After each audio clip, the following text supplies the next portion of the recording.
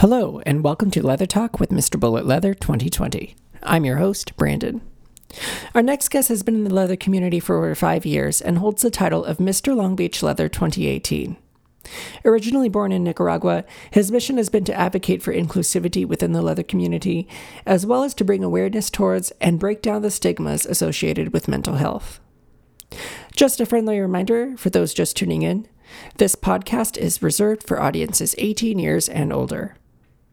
With that said, let's sit back, relax, and get ready for some more leather talk.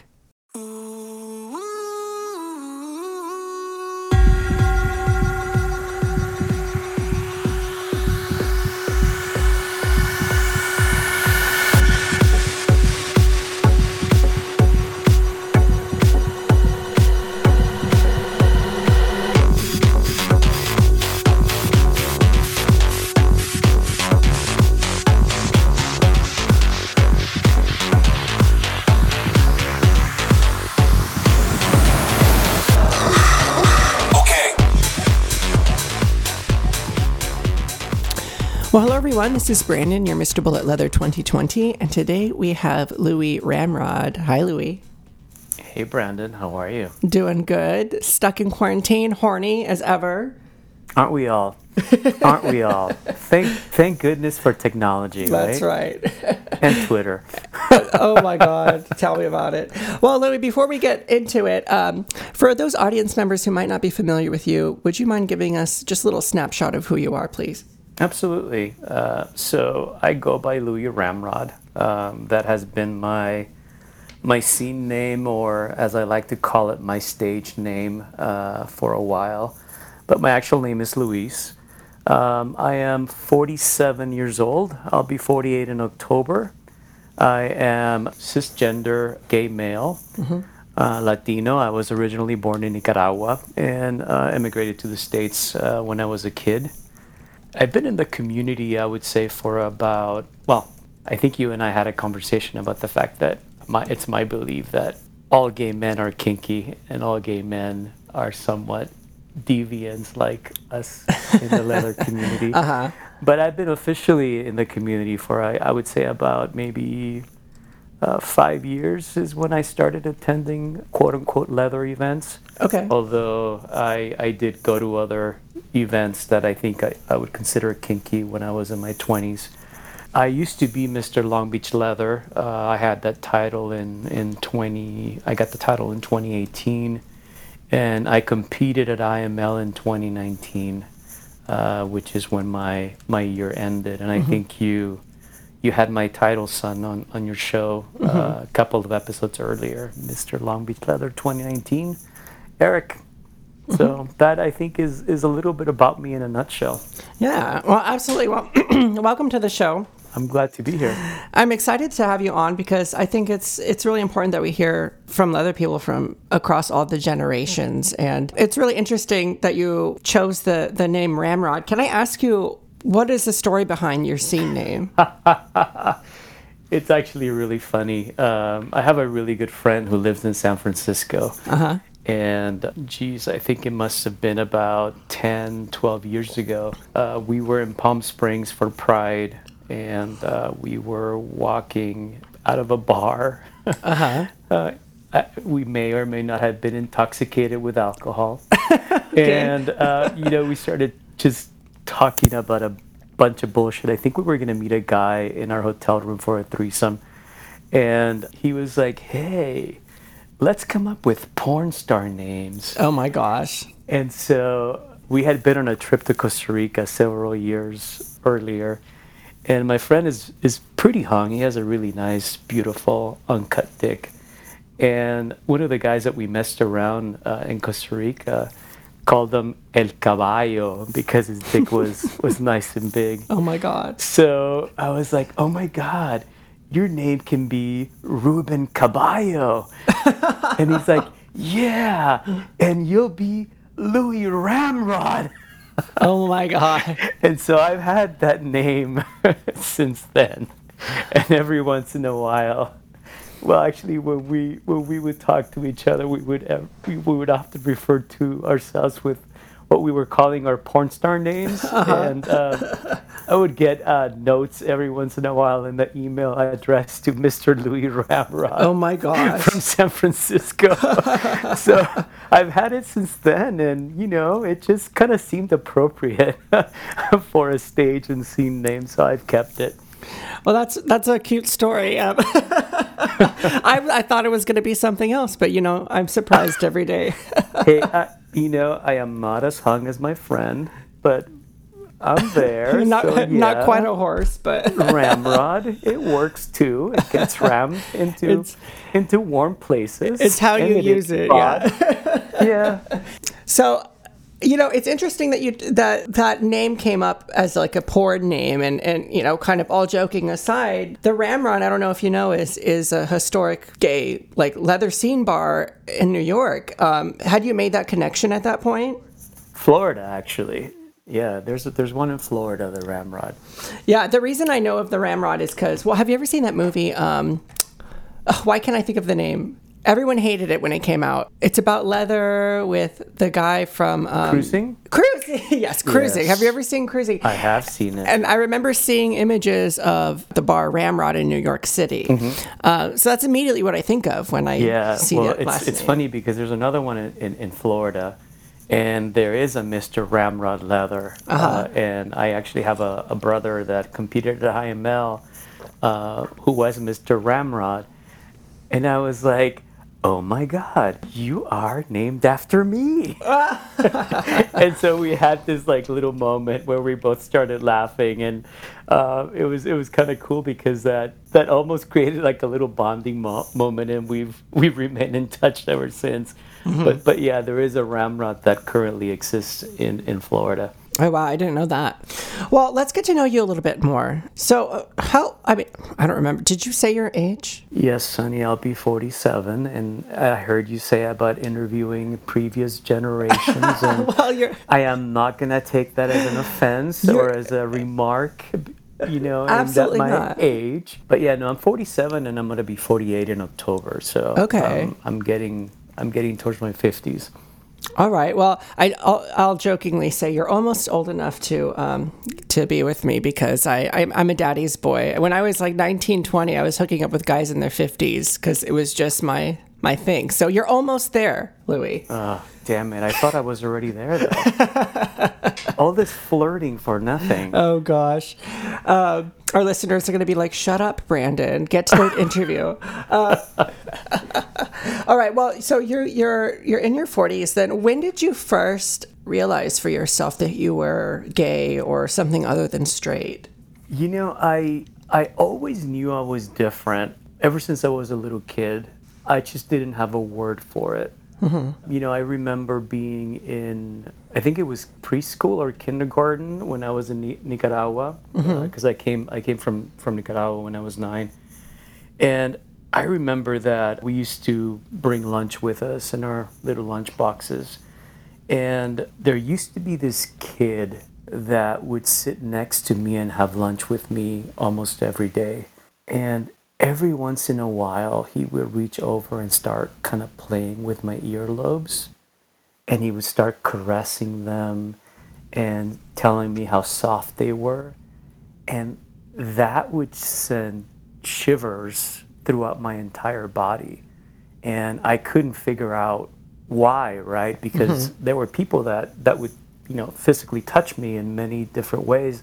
Other kids would touch me, but for some reason, this just felt so, I guess, sensual, although I had no idea what that word meant back then.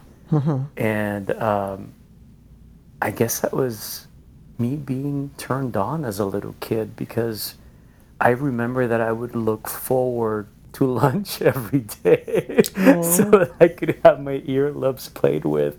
And, to this day as an adult, that's one of my spots. If somebody wants to get me going, they play with my earlobes, and it kind of, turns the dial for me. That's really cute, though, Louis. I mean, it was sort of like, we all have those like kind of romances back in like 4th, 5th grade or whatever. Yeah. That's so sweet. It was sweet, and I mean, obviously, it was memorable because it's been imprinted in my mind. But as a kid, I I was never into the things that boys were supposed to be into. I remember that my dad, wanted me to play soccer because that's what all kids in Nicaragua did. They play soccer, all the boys did. And I fucking hated soccer. I hated the thought of like, and before you make a joke, what is it? I think it was Clueless. I hated the thought of having balls thrown at me. That's But right. he would make me play soccer, and I sucked. Especially when they would have me be the goalie. But I was always more attracted to being at home, playing with my sister's toys. And whenever I would be in a group of kids, I gravitated towards the girls because the boys were always trying to just kind of outmatch one another, and that just wasn't my thing. I came to the States when I was 9, and I still gravitated towards having more female friends than male friends. And had several experiences similar to the ones that I had as a kid where, I was not an English speaker, so they had put me in those ESL classes, which for anybody that doesn't know, that means English as a second language. And when I was back in the main classroom, there was this Latin kid that's was bilingual, and he would help me with my homework sometimes. And I would once again become just flustered with all these intense feelings that I had no idea what they meant. But when this kid would sit next to me and actually help me go through the homework and try to explain it to me in Spanish, and every once in a while he would kind of touch me as he was reaching for something on the desk, I would get excited, and by then I was already starting to, this must have been in like fifth grade by now, so I was about 10. At that time you already start to some degree becoming familiar with what your dick is for, and the fact that your dick gets hard when you get excited about things. And so I do recall that having this kid be almost like my tutor, my interpreter, used to just turn the fuck out of me, turn me on. But again, I had no clue what it was. I just knew that I would see all the guys, all the kids, all the boys trying to impress the girls in the class, and I had absolutely no interest in that. I was absolutely happy sitting back and having this kid explain my homework to me in Spanish, and kind of sitting with those feelings of excitement that I would get having him next to me. It sounds like you were really in touch with your sexuality. I mean, whether or not you knew it from like a really young age. Well, I just wanted to take a quick little pause right here, as I did want to put forward a disclaimer. The following discussion may be triggering for some people. We will be having a discussion on a very sensitive topic regarding sexual abuse. If you would like to skip ahead, now is the time to do so, to around the 26-minute mark. However, I do hope that our discussion today does help some people and bring forth awareness. With that said, we are going to resume with our talk for today. Yeah, so I'll disclose this, and again, this may be triggering to some listeners, but I was molested by a family member when I was a kid, and I think that experience sexualized me at a very young age, and it actually made me aware of feelings, I would say, that I think most kids at that age don't know how to process. Right. And so, so I was really in tune with that.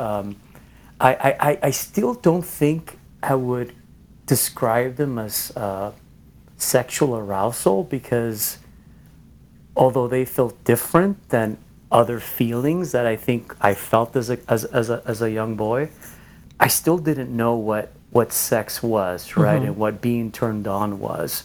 I just knew it felt good, and I knew that it was something that I longed for, and that I look forward to feeling. Well, okay, so let's unpack a few things here. So you said when you were growing up, actually, let's go back just to your experience as a child. When you were molested, did you know that was something that was negative that happened to you at that time, or did you process that later on in life? I processed it later on in life. I knew that it was something that wasn't normal because I remember it really impacted my personality. Prior to that happening, I used to be really outgoing. I used to have more of almost like a leader alpha mentality when it came with my friends. I was always the one that led and that made plans for everybody and the one that people followed. And I remember that after I had that experience, which wasn't a single experience, it was something that happened for a period of time, my personality completely changed. And I became very shy, very introverted, very reclusive. Whereas before I was somebody that would stick up for myself and I wouldn't let anybody, fuck with me. Again, as I mentioned, the kids used to be very, very macho. They would try to pick fights and try to assert their manliness over one another. And I remember that I used to be able to kind of stick up for myself and stand up for myself. And after I had that experience, or I should say those experiences, I remember that I was the kid that everybody kind of bullied and everybody picked on. It's almost as if something broke inside me and I wasn't who I was before anymore. At the time, I didn't really know that this was happening. This is something that I was able to process through therapy as an adult. But, just being able to go back in hindsight and just kind of look at my childhood and how things changed, I could very clearly see that there was a difference in who I was and who I became after that event. So at the time when you're a child, you didn't necessarily connect that these experiences kind of changed you until later on in life you realize that those things. I see. Correct. Yeah. Okay. Now, before we move on, I'm just curious to know, where are you with that today? Do you feel like you've found ways to kind of conquer whatever negative, energy has been put in your life because of those? No, absolutely. I think it's given me a lot of empathy for others. Looking at some of the history in my family, I know that family member was molested by another family member. So it's almost like a cycle, and at some point it has to stop with somebody, right? Yeah. So I'm glad it stopped with me. And I'm glad that, that as an adult I was able to process all those feelings, all that shame, anger to a certain degree, that I had because I did, for a while I was upset at the fact that in my mind it kind of changed my childhood for me. Yeah. And I came to terms with the fact that all those things, all the experiences that we have in life, they all help to mold us into the person that we're supposed to be. So I feel that experience has actually made me become more empathetic towards others. And I kind of feel that, and this is going to sound kind of crazy, that there's a part of me that's grateful for all of that because I'm very happy with who I am as a man right now and who I become as a human being. And I can't help to think that had I not gone through those experiences, that I probably wouldn't be the person that I am today. So I think therapy has actually helped me come to terms with it, accept it, forgive that individual, forgive myself, which, I think when we realize that something like that has happened to us, we go, well, at least I did. I shouldn't generalize.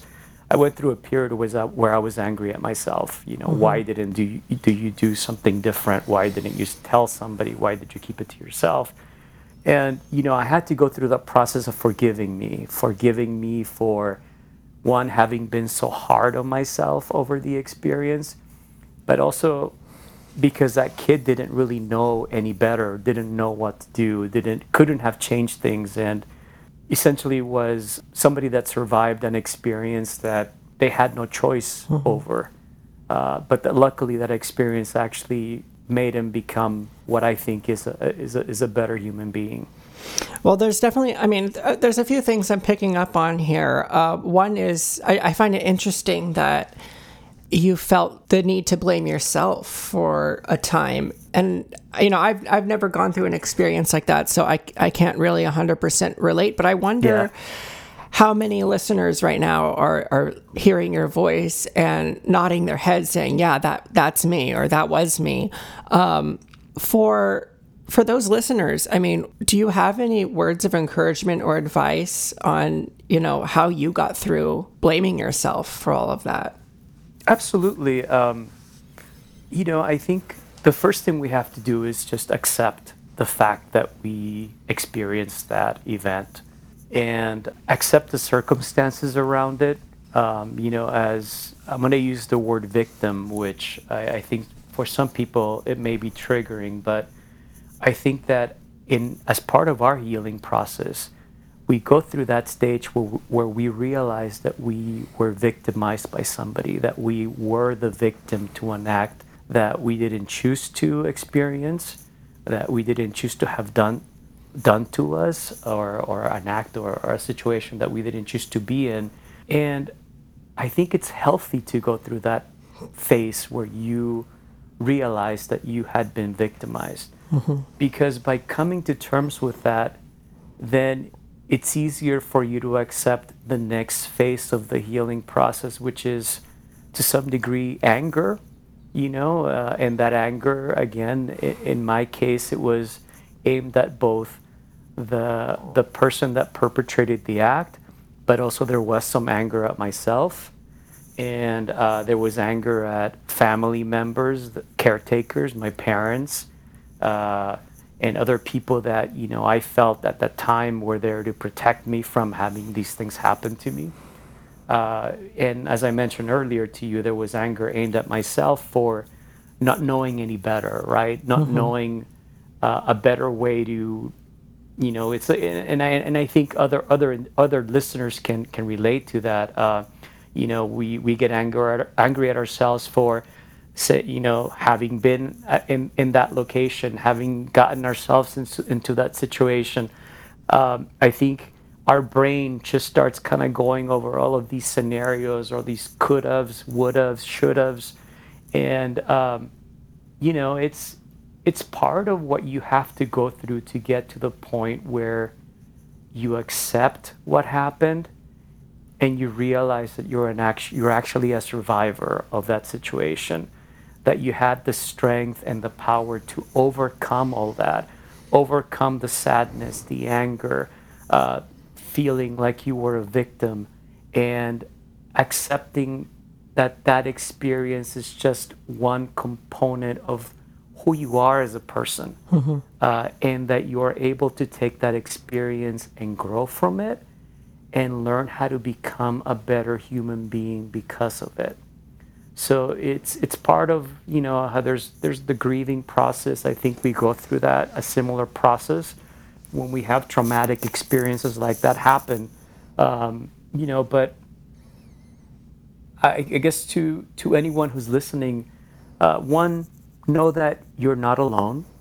That there's a lot of us out there that have gone through similar situations. Know that there is support out there, that the community supports you, I support you, and that there is a lot of resources to help you through this healing process. I'm an advocate for therapy, for mental health, which I think we'll probably touch on a little later, but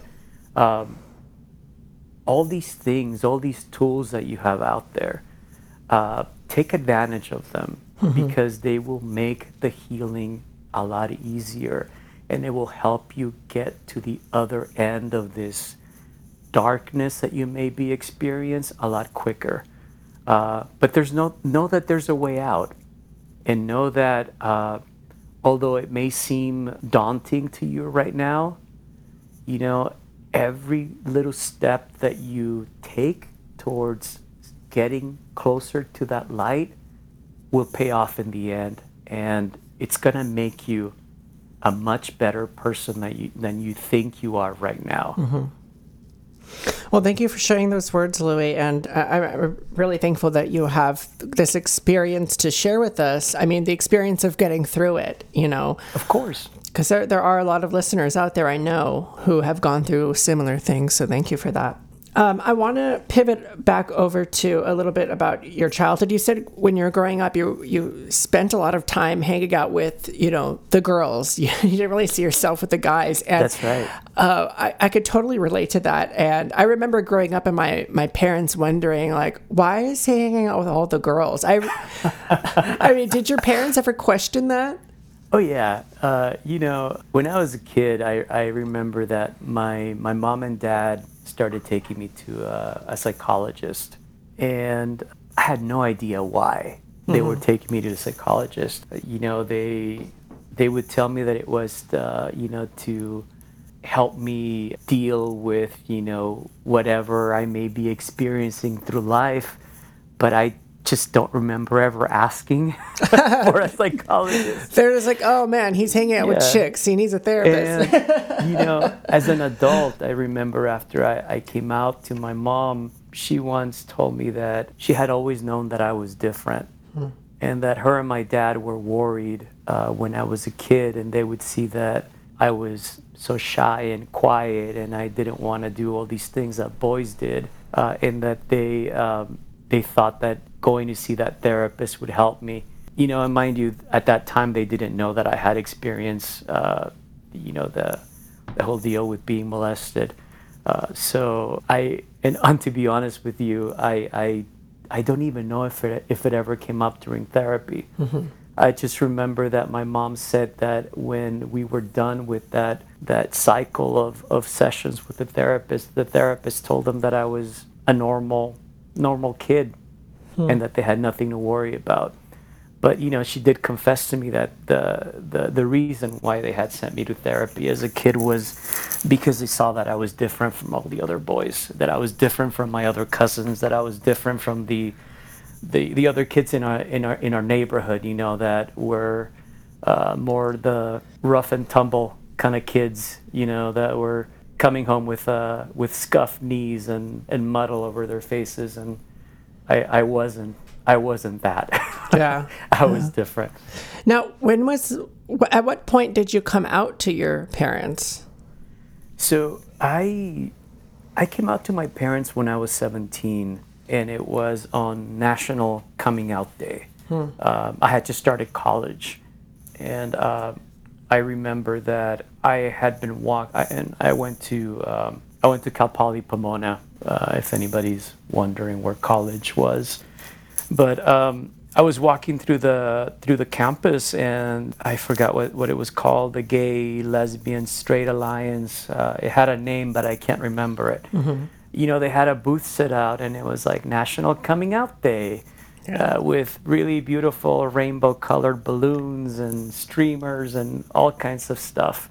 And I went and I stopped by, and I got a pamphlet about, I think it had to do something with, are you questioning your sexuality, blah, blah, blah. Here are resources for you to follow. And, I was still living at home back then when I started, because it was my freshman year in college.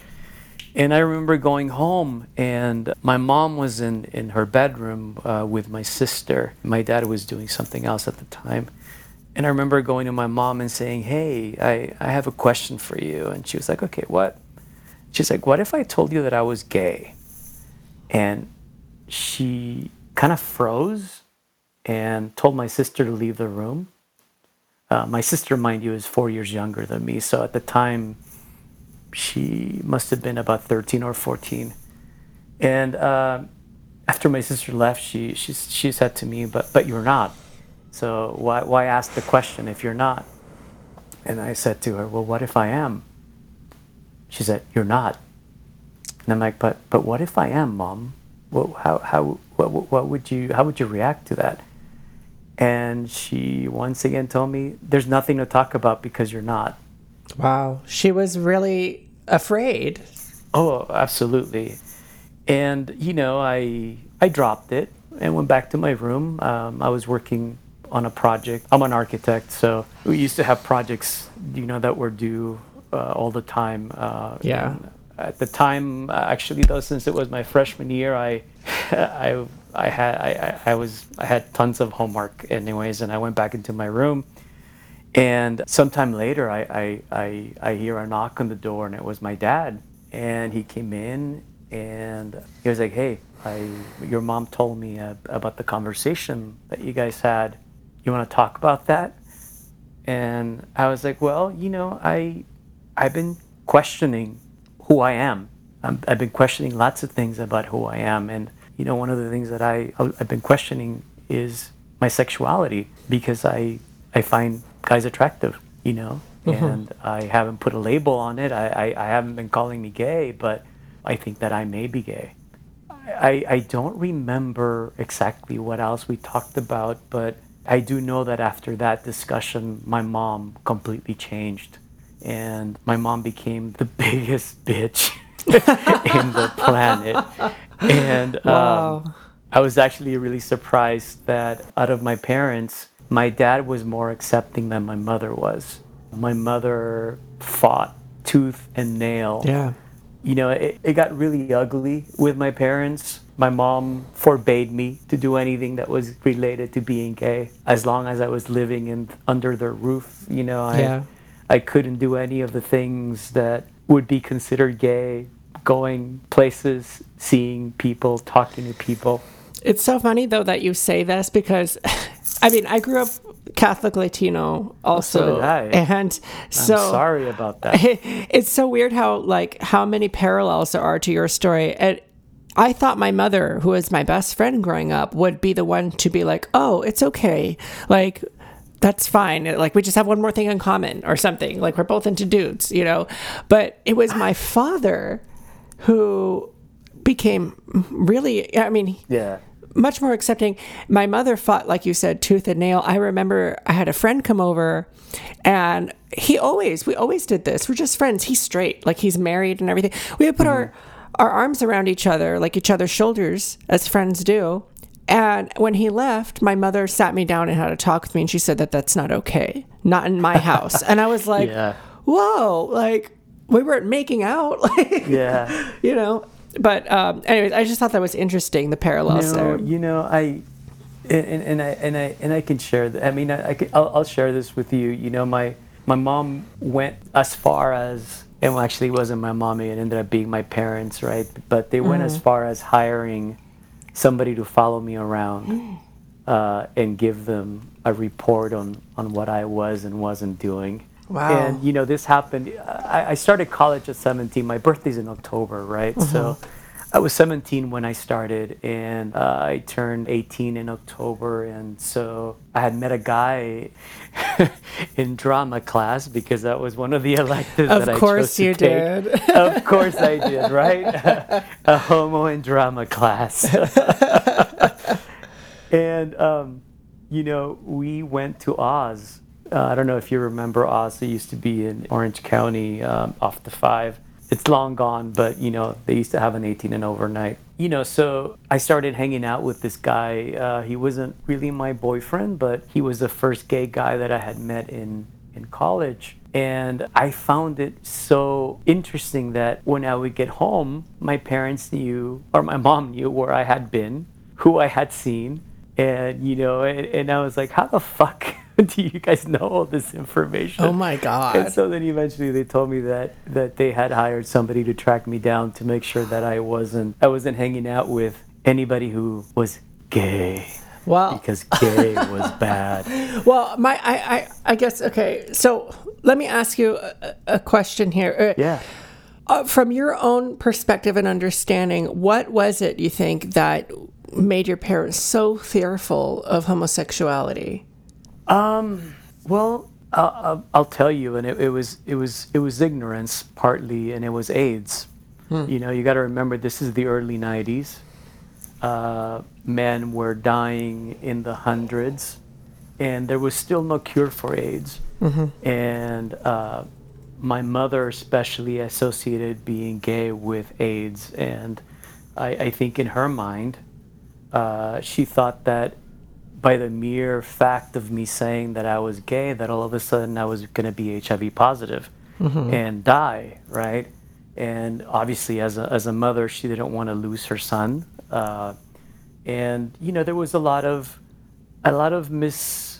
just misunderstanding of what being gay was. Yeah. And so I think as a mother, I think mothers take it really hard. I've learned because they feel that since they are the quote unquote feminine component of the parental couple, that the fact that you're gay must be because they did something wrong to dilute your masculinity by injecting you with more of their femininity. Oh, wow. And so I think mothers take it really difficult and really hard because of that reason. But I think my parents, to a certain degree, are proof that you can become educated and you can become an advocate for your kids because I'm telling you all these horrible things that happened. I mean, I almost left the house and went to live with a guy that I knew that was also gay that I had been to high school with because life at home was just horrendous. I remember one time I had been to Oz with this guy that I met in college, and on the way back home, we had pulled over on a very dark, desolate road, and we had been making out. He had given me head in the car, and of course, I happened to have been wearing a pair of black jeans, and I came all over my jeans. And I remember getting home, and my mom was waiting for me, and she was like, "Where were you at?" And I'm like, "Oh, nowhere. I was just hanging out with friends." Yet there's dried cum And all she over turns on the lights, and I have cum all over my jeans. you dirty slut. Thank you. I'm giving you a golf clap for that one.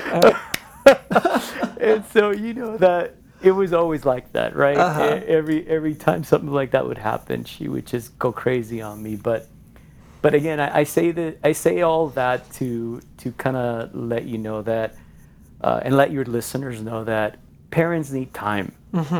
We got to remember that as gay, lesbian, queer, questioning individuals, trans, non-binary, it took us a very long time to come to terms with who we were, and it took us a very long time to come out.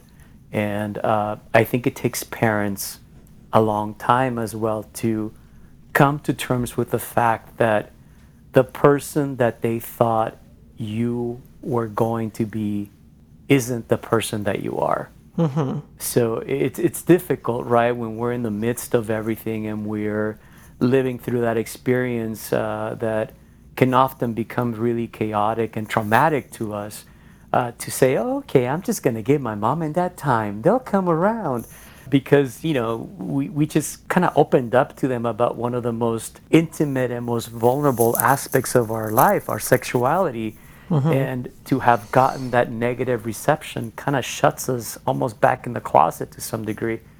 But, my parents are living proof that, that parents do come around. We actually, I should say we, because I was part of it. We used to be part of a PFLAG group that met with Spanish-speaking families that was held at the Bienestar in East LA. And my parents were the ones that actually sought out the group. And they had been going for a while to try to help other parents come to terms and accept, their kids. And they eventually, told me, "Hey, it would be a good idea for you to come." Because a lot of the parents that are attending the groups, they have a preconception of what their kids are going to turn out like if they're gay. And they told me, you're a pretty well balanced individual, and so it would be good for them to meet a gay man that has his shit together. Yeah.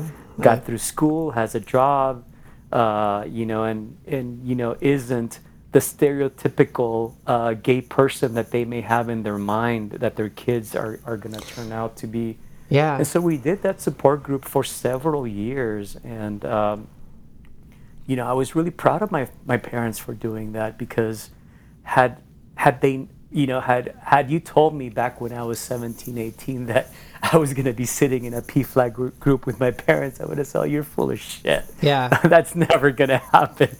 But it did, and my parents have become almost like surrogate parents to a lot of my friends that at various times in their life had not have the best relationship with their biological parents. My husband is accepted 100% by them. He's always been treated with respect and as part of the family, and so have previous other boyfriends that I've had. It's me being gay is not an issue anymore, and it hasn't for several years. But it did start rough, and it took some time for, I think, both our wounds to heal, and for both of us to start accepting one another, and to see that my homosexuality, which I know is not a word that we use very often, but me being gay, me being queer, wasn't a factor that was going to impact our relationship. Well, I appreciate that you kind of bring to light the concept of like, well, it took you 17 years to come to your own understanding. It's going to take parents, I mean, at least half that time. I mean, your whole life, they've known you to be one person, and now you've changed the idea of who you are to them in their mind. And I think part of what made it difficult too, Brandon, is the fact that when I was like 16-ish, I had a girlfriend for a while. What they didn't know, though, was that my girlfriend's fantasy was to see me have sex with her ex-boyfriend, who was also questioning his sexuality. Oh my God! It was pretty intense. So there was this club in Pasadena called Maryland's that was 16 and over, and I remember that on Fridays they would play alternative music, and on Saturdays it was like hip hop and house and disco. I used to be part of the alternative group in high school, which I guess was the catch-all for kids that were weird and didn't quite fit in with everybody else. I was a big Morrissey fan too, which I guess you would expect from a Latino that lived in the San Gabriel Valley. But we used to go to Maryland's on Fridays when it was alternative night, and it was always me, another friend from high school that was very gender fluid back then, and some of my girlfriends from high school, which were all part of that alternative group on campus. And, I met this girl. I actually think she was younger than 16, and I don't know how the hell she used to get in there. But she was there with this beautiful, beautiful guy. Again, this is late 80s, early 90s, late 80s. He had shoulder-length hair, was always wearing super tight little spandex-looking shirts, which were the shit back then. And his pants with a lot of jewelry. Think Madonna Vogue video, the dancers in the background. And she was there with another girl. And we became friends, and it turned out that this guy was her ex-boyfriend. He had been questioning his sexuality for a while. And so, after we were friends for some time, and, she was like, "I want to see you guys make out. I want to see you two kiss." What? And I was like, "Yeah?" And I was like, "Yeah." And so, I remember having that moment with this guy, and it was kind of surreal, almost like from a movie. What was that? Wait, so you kissed him? Like when you see the girl and she grabs one guy with one arm, the other guy with the other, and kind of pushes us together, so we're face to face. And she was like, "Okay, I want to see you guys make out." And so I remember making out with this guy, and getting a hard on, which by then I already, I had been masturbating for several years, so I knew that when my dick got hard, it meant that I was turned on. Oh my Um, God. Wait a second. Hold up. Wait, was this the sure. first time that you made out with a dude? Yeah. Oh my God. That is so sexy, actually. It Like, was odd. I mean, that I your think of girlfriend kind of like instigated the whole thing. I remember that there was this industrial song playing in the background. It was Join in the Chant by Nitzer Ebb, which has a really throbbing beat. And fuck, yeah, I tasted man for the first time. And it was nice. But then, I ended up making out with her too. So we had this very, I mean, I guess I didn't know what being polyamorous was back then, but, we were very sexually fluid and sexually open where, we kind of had no labels to a certain degree, and we weren't constrained to that whole, couple means two, boyfriend and girlfriend, male, female. And, it was a really hot experience. And I mean, obviously that happened before National Coming Out Day. So I think that really helped Confirm it for really you. have me question my Yeah, yeah. sexuality. That by the time that I got to college, I was like, I don't think I'm straight. Well, do you think that in some ways that kind of arrangement that you had with your girlfriend at the time sort of set the stage for the way you view relationships for yourself today? Probably because, my husband and I have an open marriage, and it's not the first open relationship that I've had. I think that sometimes as human beings, we put too much on our partners, and we expect too much from our partners, from one single partner to be able to meet all our needs, emotional, physical, financial, everything. And I've found that having that fluidity, that openness, does help to address some of those issues. Plus, it just kind of helps both of us experience life, I think, better and to the fullest.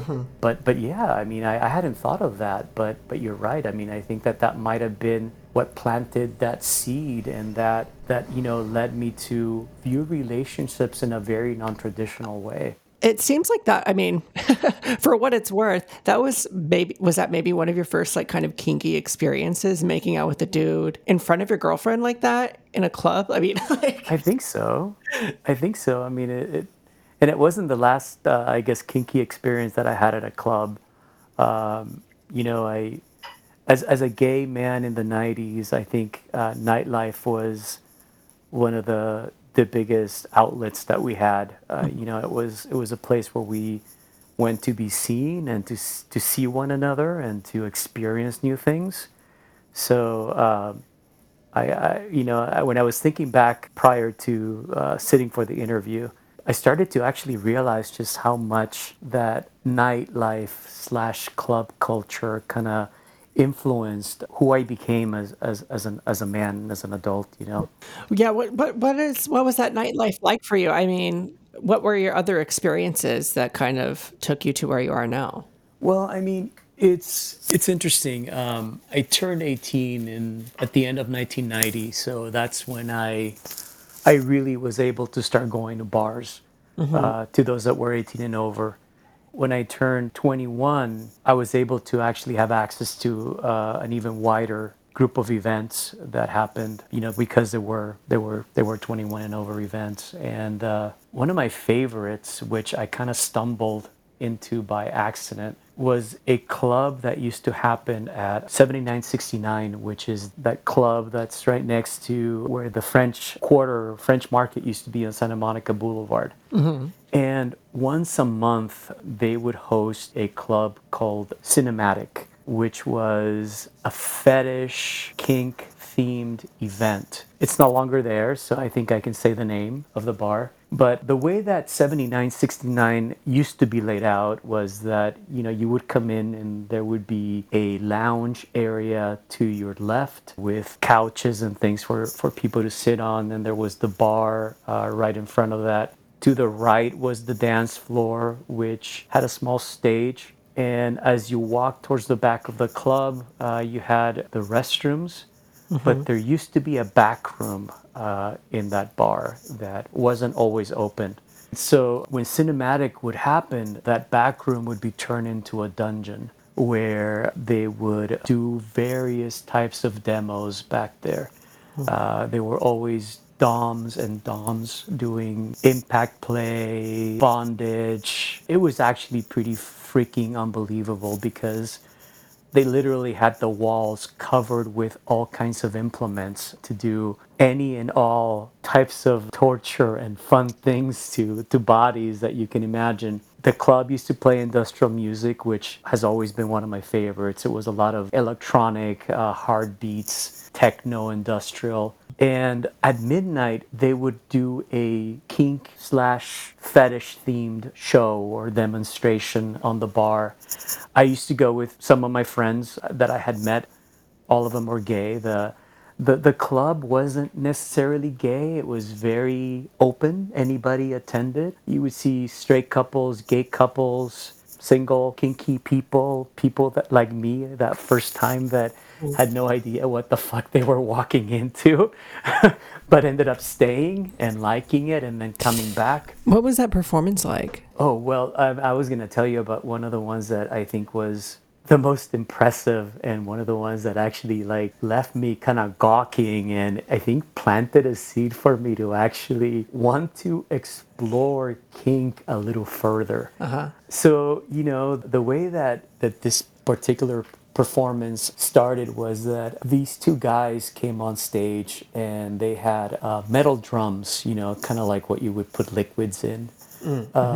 And they set them on either end of the stage and they poured alcohol on the top of the drum. And then they took these two drumsticks and started beating the drums like the metal drums like they were actual drums. So every time they would hit the drum, the alcohol would splash and everybody who was in the audience would either get sprayed with the alcohol or at least get the scent of the alcohol, because it would be splashing. So it was this very tribal, primal, boom, boom, boom, boom. And they start beating these drums and then they bring on stage this guy, a really beautiful boy, ripped little body, wasn't muscular. He had a collar and his hands were bound behind him. And this really, really beautiful dominatrix brings him on stage by the collar. And then when she gets him up, she unbinds him and has him sitting up against the wall, leaning against the wall. And somebody else comes on stage and brings a box full of things. I didn't know what the hell they were initially. Opens it up and starts taking out a bunch of hypodermic needles. Oh my God. And so this boy is standing up against the wall, wearing nothing but a jockstrap and these combat boots. And the dominatrix starts doing needle play on him. And she starts actually putting the needles down his chest in 2 rows. Oh my gosh. One by one by Wait, had one. you seen piercing like this before? No, I had never seen it. Oh, I mean, this is before I myself had any piercings. And so she starts doing these 2 rows of needles down his chest. And then the other guy hands her a thread. It was thick enough for you to see it, but thin enough to actually not be a rope, right? And I remember that it was like a burgundy color, and she starts threading, or actually weaving the thread around the needles. So it starts creating almost like a corset, switchback all the way down his chest and his abdomen. And then they start pulling out these fucking lemons from that container. And each lemon was attached to a hook. And they start hanging the hooks from the thread. Oh my God. And when they were done hanging all the lemons from the hook, the drums start beating faster. And the guy who had all this done to him starts jumping up and down and dancing on stage. he started really slow, but slowly, progressively started just jumping higher and harder to the point where the lemons start coming off of him, and with it, they start bringing some of the needles off. And so all of a sudden, you start getting blood that starts dripping down his chest where the needles had been pulled off. And all the while, the drums are beating, the alcohol splashing, and you have this very, I guess, clinical smell. It was like a 4D Oh, experience where you're wow. smelling the alcohol and you're seeing this guy having things torn off his body. And I remember that Dominatrix is just looking at him like, "You're such a good boy." She had this look of like, "I own you, bitch." And at the same time, like, "Yeah, you're doing exactly what I want you to do." Like, she had full control over him. And Wow. it shocked me. It shocked me because it was something I had never seen. It was beautiful. The connection between him and the dominatrix was amazing. Just the power play between them, like, really turned me on. And at the same time, it also shocked me because there was blood all over him. And you got to remember that in the early 90s, blood was still lethal because blood was the pathogen that carried HIV, and there was still no cure for HIV. So I think this was almost like a statement about fuck you, fuck all this bullshit about disease. You still gotta worship the humanity in us and that blood, that thing that connects us all together. So I left that night and I fucking came back almost every Wow. month. I mean, the way you describe it is so immersive. There's so many senses that are being Oh, stimulated, yeah. even as an audience member. I mean, the smells, the sounds, the tactileness of just the whole performance. Yeah, it was beautiful, and that was kind of like my intro to kink, the physical, I guess, introduction to kink. I think I mentioned to you that, or maybe I didn't. My boyfriend, which I also had at around that time, he was a photographer, and he started exposing me to. He was also very, very kinky. I mean, he's the one that bought me my Prince Albert as a birthday present. And, he had all these photography books, a lot of Mapplethorpe and others that started depicting kink and fetish amongst gay men in the underground clubs, in New York, LA, and everywhere. And so I started becoming very enamored with the visual aspect of it, the visual aspect of bondage, the visual aspect of leather, of corsetry, of gags, of implements, whips, paddles. And I think that my first step towards that was getting my dick pierced and getting that Prince Albert. And I never thought that I would get my dick pierced. Yeah. But my boyfriend has had his dick pierced. He actually had an ampallang, which is the one that goes across the dick head, not through the urethra. Oh, And okay. I was fascinated by it. At the time I was still flip fucking. I was versatile. And I remember the first time he fucked me with it, and I could feel the metal beads going up my asshole, and how much I had to breathe through that to be able to take his dick in, and seeing how much he enjoyed coming when I would give him head, and feeling the metal in my mouth, like, really turned me on. And Yeah. so when he said, "Hey, you should get your dick pierced too," and I was like, "I don't know." He's like, "Yeah, I think you really enjoy it." Wait. Can I And ask the question we're all wondering? yeah, Did it hurt? it does hurt. My nipples hurt 100 times more than my dick did. Oh, really? And the Prince Albert, I mean, if you think about it, it's going through such a thin piece of skin because it just goes right through your urethra. It healed a lot quicker. Our piss is essentially, Like a sterile wash. yeah, it's a sterile wash that kind of cleanses it every time you pee. So my PA hurt some. I was one of the fortunate ones that didn't bleed a lot. I know some people have that experience where they bleed for several days after they get pierced. but I was lucky that I didn't bleed. And it healed really quickly. And it's one of the things that I'm so grateful I did because I'm circumcised, and having that PA really heightened my sensitivity when I'm having sex. Any type of sexual act, jerking off, getting blown, having anal sex, it really made my dick super sensitive. So sometimes I'll refer to it as my metal or artificial foreskin because it's actually made my dick more sensitive. Oh, wow. Well, as a Latino as well, who did not have the choice of being circumcised when I was a child, maybe I should start getting myself some piercings. I'll hold your hand through it. Now, have you done urethral sounding? I have not. Okay, I was just curious if that was a similar sensation. But anyways, sorry, keep going. I forgot where we were going. You were in your sexual sensitivity.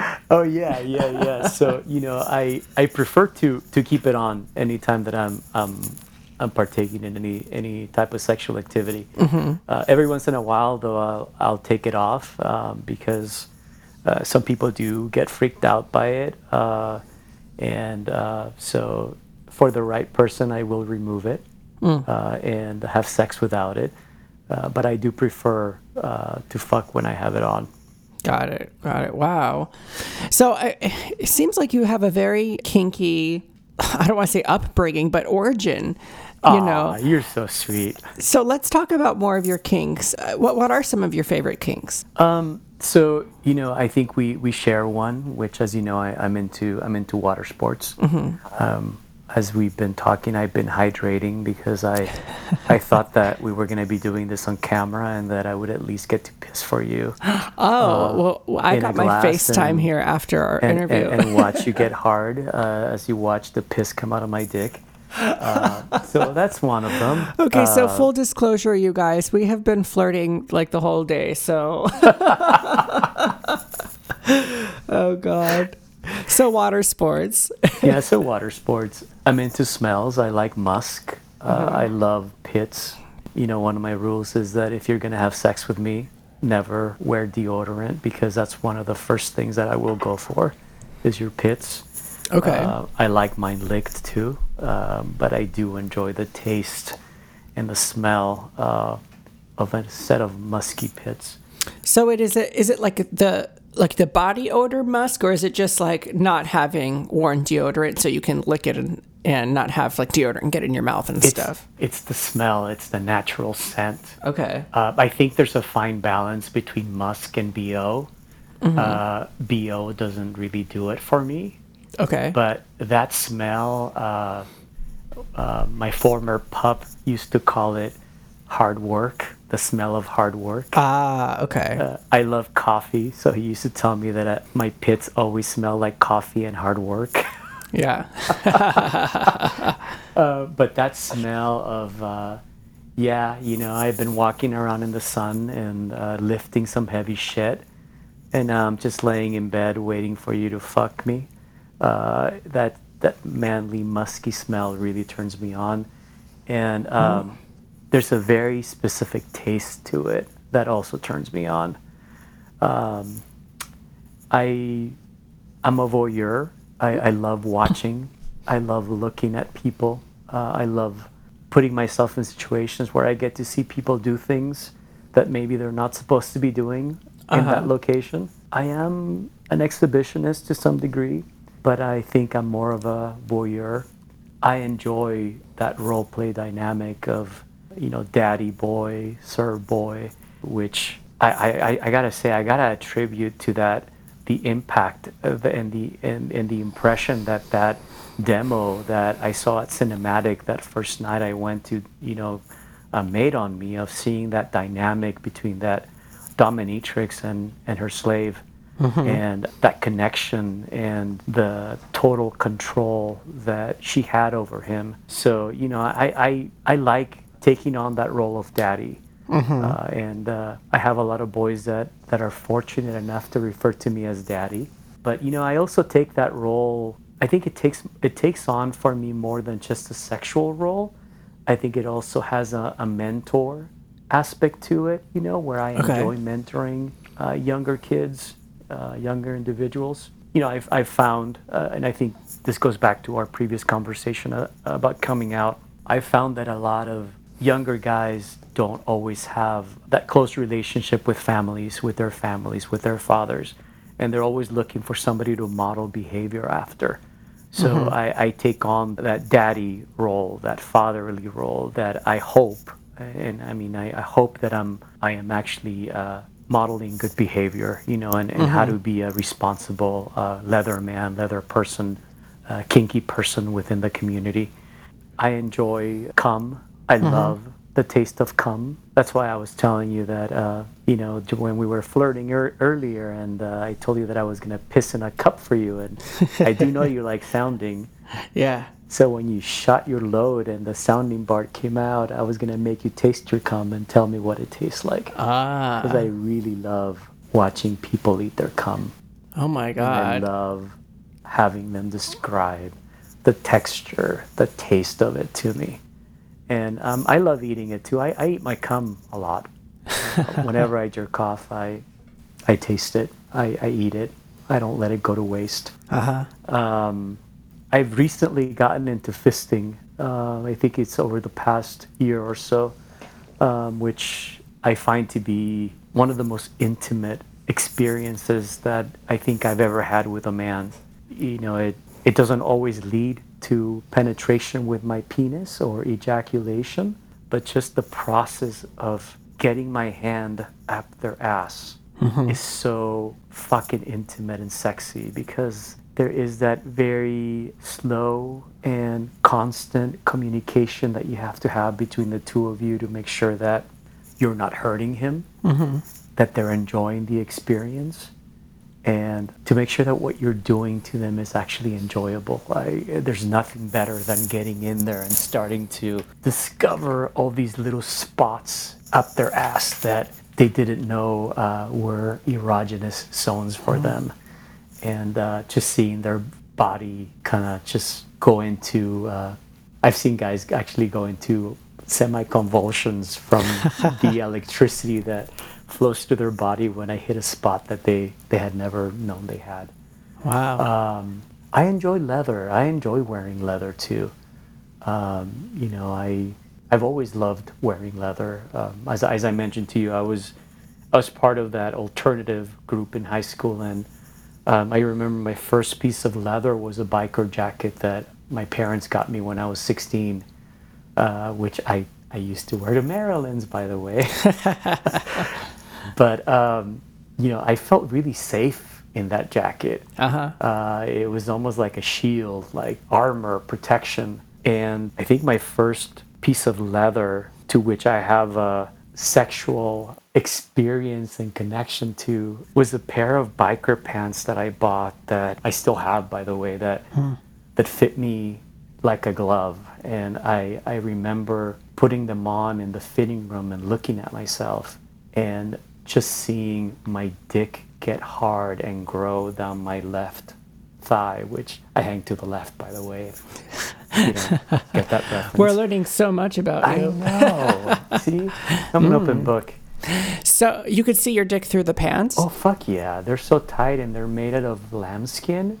So it's very lightweight leather. And it was so fucking hot to see my dick just starting to grow, and that bulge. I guess it wasn't really a bulge, but to see the shaft growing and kind of becoming visual through the pants. Yeah. That, when I want to feel sexy, I put those pants on and it's fucking on.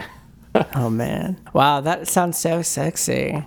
Well, let's talk a little bit more about leather. I mean, it seems that you've had like this whole journey through kink. Yeah. But you are, Mr. Long Beach Leather. I am. So I was. You will always be the title holder for your year. But what was your journey like to becoming a title holder? I honestly never in my wildest dreams thought that I would ever compete for a title. I remember that I was at Pistons here in Long Beach once. Which is not Pistons anymore. No, it's an Eagle 562 now.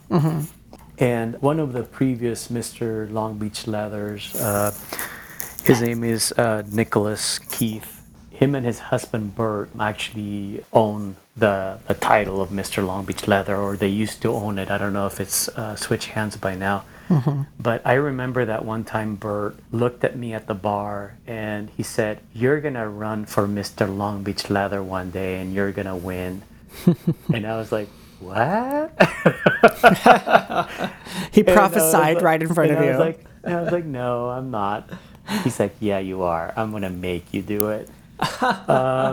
And I didn't think anything of it, but I decided to run when I did because I felt that the community lacked representation by Latinos.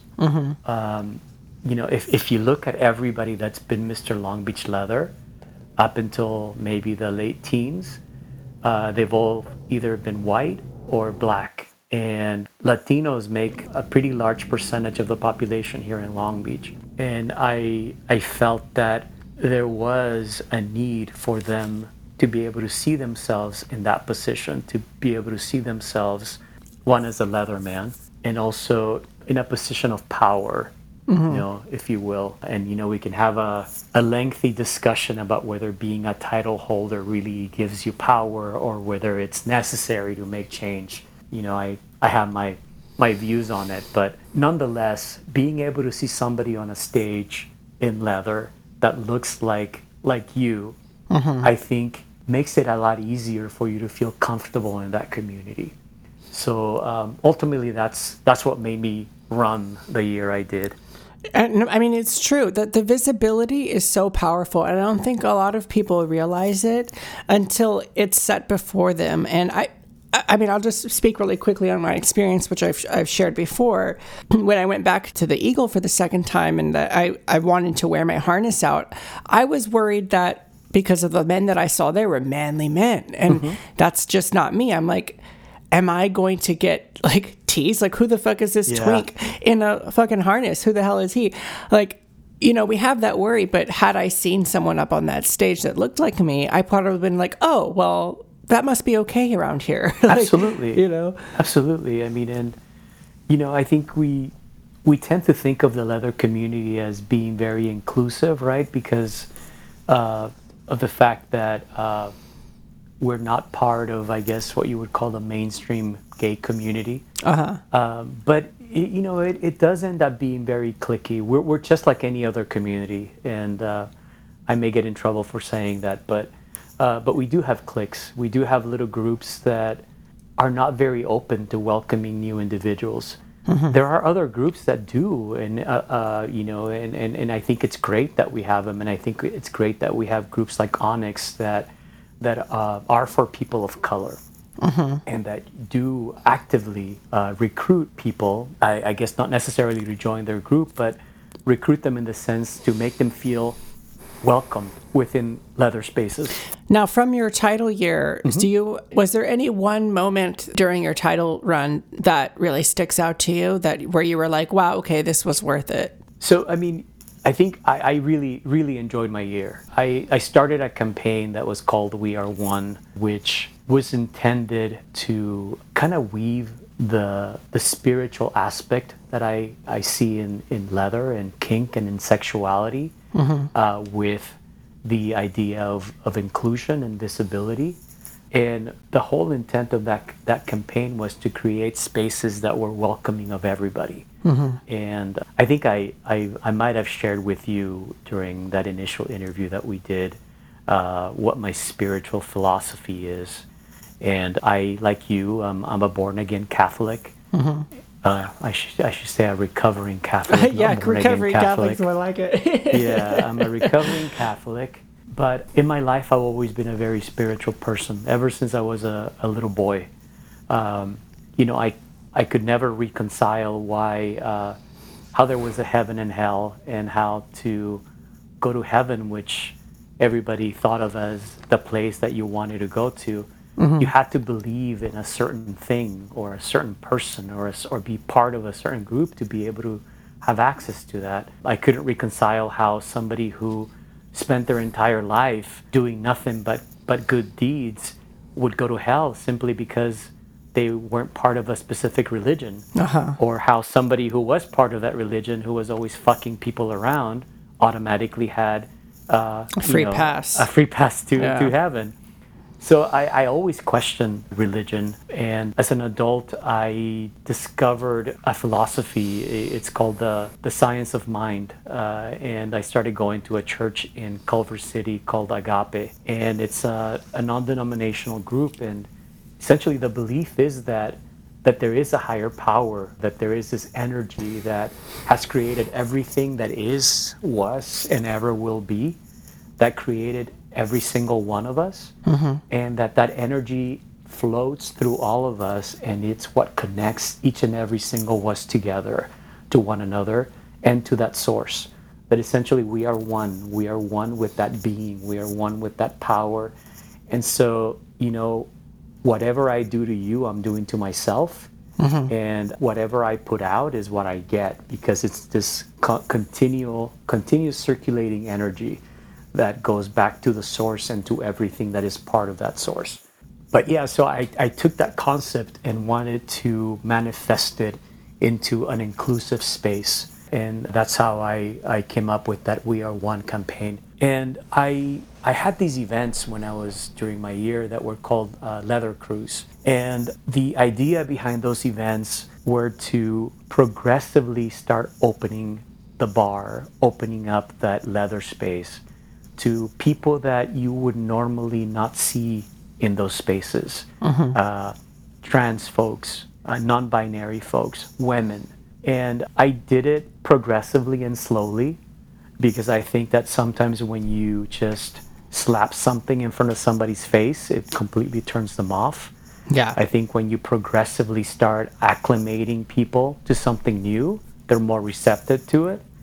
So, we had several leather cruises. The original one was actually kind of fun. It was intended to kind of take us back to the time when cell phones didn't exist. And we actually had to cruise the bar to meet people. And we ended up having it include hankies and the hanky code.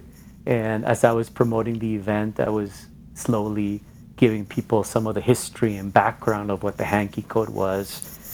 We had hankies available at the door. And the whole idea behind that was that you would come into the space and start getting to know one another, getting to tap into people that maybe had the same interests as you. When you saw somebody with hankies either on the same side of your back pocket, on opposite sides, which is even better, because then you can go out and actually do something about it. Or, you didn't know what the hell that red hanky on the back of somebody's pocket was, and then you would go and ask somebody, hey, what does that mean? And start a conversation and start that dialogue. And that led to the second leather cruise, in which we actually started doing demos, and led to subsequent leather cruises where I started bringing in female doms, as well as trans folks and non-binary folks, doing demonstrations and actually being and putting them in that position of power, where they were the ones that were educating, and they were the ones that were actually sharing not only their knowledge about that specific kink or specific activity that they were demonstrating, but also about their own experience as human beings. And I think one of the most rewarding moments in my entire title year was during one of the leather cruises, and hearing this older white guy who had been at the bar for a very long time and was very kind of standoffish, and seemed very old guard. I heard him say, oh my God, the women are so much fun. We should have them over more often. And so when I heard that, I was like, yes! Oh, that makes me feel so warm. I love that. Because here's the thing is, like you said, instead of putting it up in people's faces and it becoming abrasive, you provided a space where it was safe to experience something, and that person had an experience that resonated with them. Yeah, it's not like you got up in their face and said, you need to do this, you need to accept the change, you need to accept all this stuff, or your beliefs are wrong, you're outdated, you need to come and get with the program. No. And And I think that Wow. that was the beauty of it, is it was this progressive exposure to what it is, what kink can and should be. Wow. And so, yeah, I think that was one of the highlights of my entire title year. The other one being the Gay Pride Parade, and marching the parade, and actually meeting people and having Latinos come up to me and hug me and say, we love you. We're happy you're doing this, which kind of validated what I was telling you earlier about the need for visibility and the need to have somebody out there representing communities that are often underrepresented in leather. Now, I'm curious to know, did you have any other aspirations or goals that you had set out for yourself during your title year? I mean, yes. Besides that whole goal of making the leather community more inclusive, one of the other things that I actually wanted to bring focus on was mental health, both mental health awareness, but also the need to end the stigma associated with mental health. I've been a mental health advocate, I think, pretty much all my life. I mentioned earlier how I started therapy as a kid when my parents knew that I was different. But throughout my life, I've actually been in and out of therapy, and I personally actually also suffer from anxiety, generalized anxiety disorder, for which I've been taking meds for years. Meds which, by the way, have completely changed my life. The Louis before meds, or I should say the Louis before meds, and the Louis after meds are two completely different people.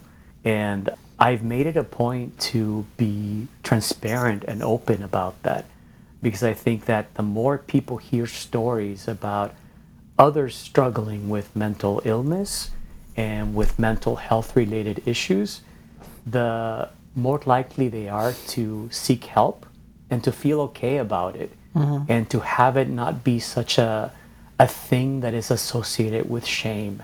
Just like we went through that struggle and that fight to destigmatize HIV and being HIV positive, I think as a society and as a community, we also need to work hard on destigmatizing mental health related issues, because it's part of who we are. And it's taking a pill to deal with my anxiety is no different than the pill I take for my cholesterol.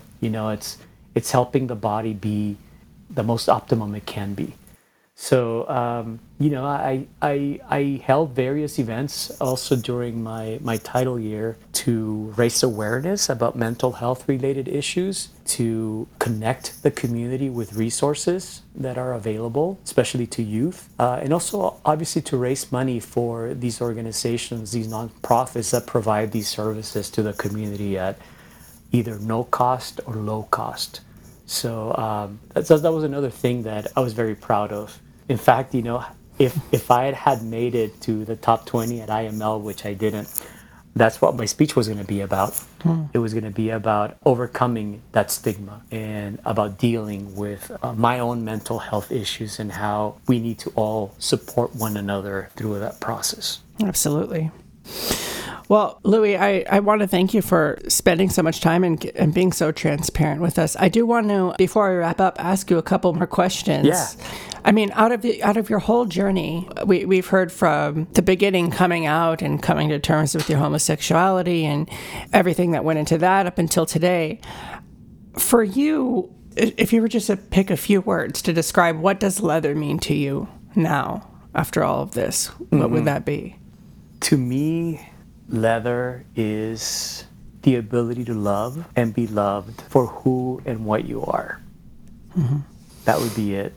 Leather loves you whether you're having vanilla sex. Leather loves you whether you have 3 cocks up your ass and 1 in your mouth and you're tied up with nipple clamps. Leather loves you regardless of who you are. Yeah. So that's what I'm saying. I think to me, if I was to sum up what leather is it's love. It's something that loves you for who and what you are. That's beautiful. Well, thank you for sharing those words. How can we stay connected with you? How can we reach out? So I'm on Instagram at Louis Ramrod, and you can also find me on Twitter, although my Twitter feed is mostly political. You won't see naked pictures of me there, but it's the same handle at Louis Ramrod. My Instagram is private though, so if you want to get connected with me and you found me through this podcast, shoot me a message so I can accept your request. Awesome. Well, I want to thank you again, Louis, for coming on the show. Do you have any last words for our audience before we part ways? Yeah, I think, well, first of all, I want to thank you for having me on. It was actually a really great experience. And I want to thank you also for doing this, Brandon. I think that it's important for these stories to be recorded and all these experiences to be shared so that everybody out there that is at whatever step in your journey you're in, so everybody knows that they're not alone and that there's other people that have gone through the things that they're going through. And hopefully seeing that we are here telling our stories gives them hope and that there is a way out of whatever situation they may be in and that it does get better. I know that sounds really cliche, but it actually does. Life will never throw at you anything that you cannot handle. It may seem like you can't, but it's there because you have the wherewithal and the power to get through it. So stick with it. You are perfect, beautiful, whole, and complete. You're part of that energy, that oneness with that thing that created you. And you're going to come out at the other end becoming a bigger and better version of yourself. So I'm grateful for this opportunity to share some of my experience, and I'm hoping that they help to uplift you a little bit and to let you know that you're going to come out of it. And that you one day will probably be here sitting talking to Brandon about all these beautiful life experiences that you've had. Absolutely. Thank you so much, Louis. Well, before we go, you guys, don't forget to check out the many outreach programs we have available to us here in the Los Angeles area. The LELC Cares and Boulevard Pantries are some ways that you can get assistance during these trying times of COVID-19. I will have links in the description below. I would also like to invite any of you listeners out there who may have never been a part of the Leather Talk Zoom party before to come and join us on Tuesdays at 9 p.m. Pacific Standard Time, where we live stream a portion of the podcast and have an open discussion with the guest of the show that week. All audience members must be 18 years or older and must have their camera turned on, and all attendees are expected to maintain a mature and respectful attitude towards one another. These Zoom events will become less frequent as we begin to open up, and hopefully we can start to have some more in-person events coming up soon. As always, you can find me on Instagram and Patreon as Leather Talk Mr. Bullet, and Twitter as Brandon Bullet LA. Thanks again for listening, and as always, stay safe, stay healthy, and stay kinky.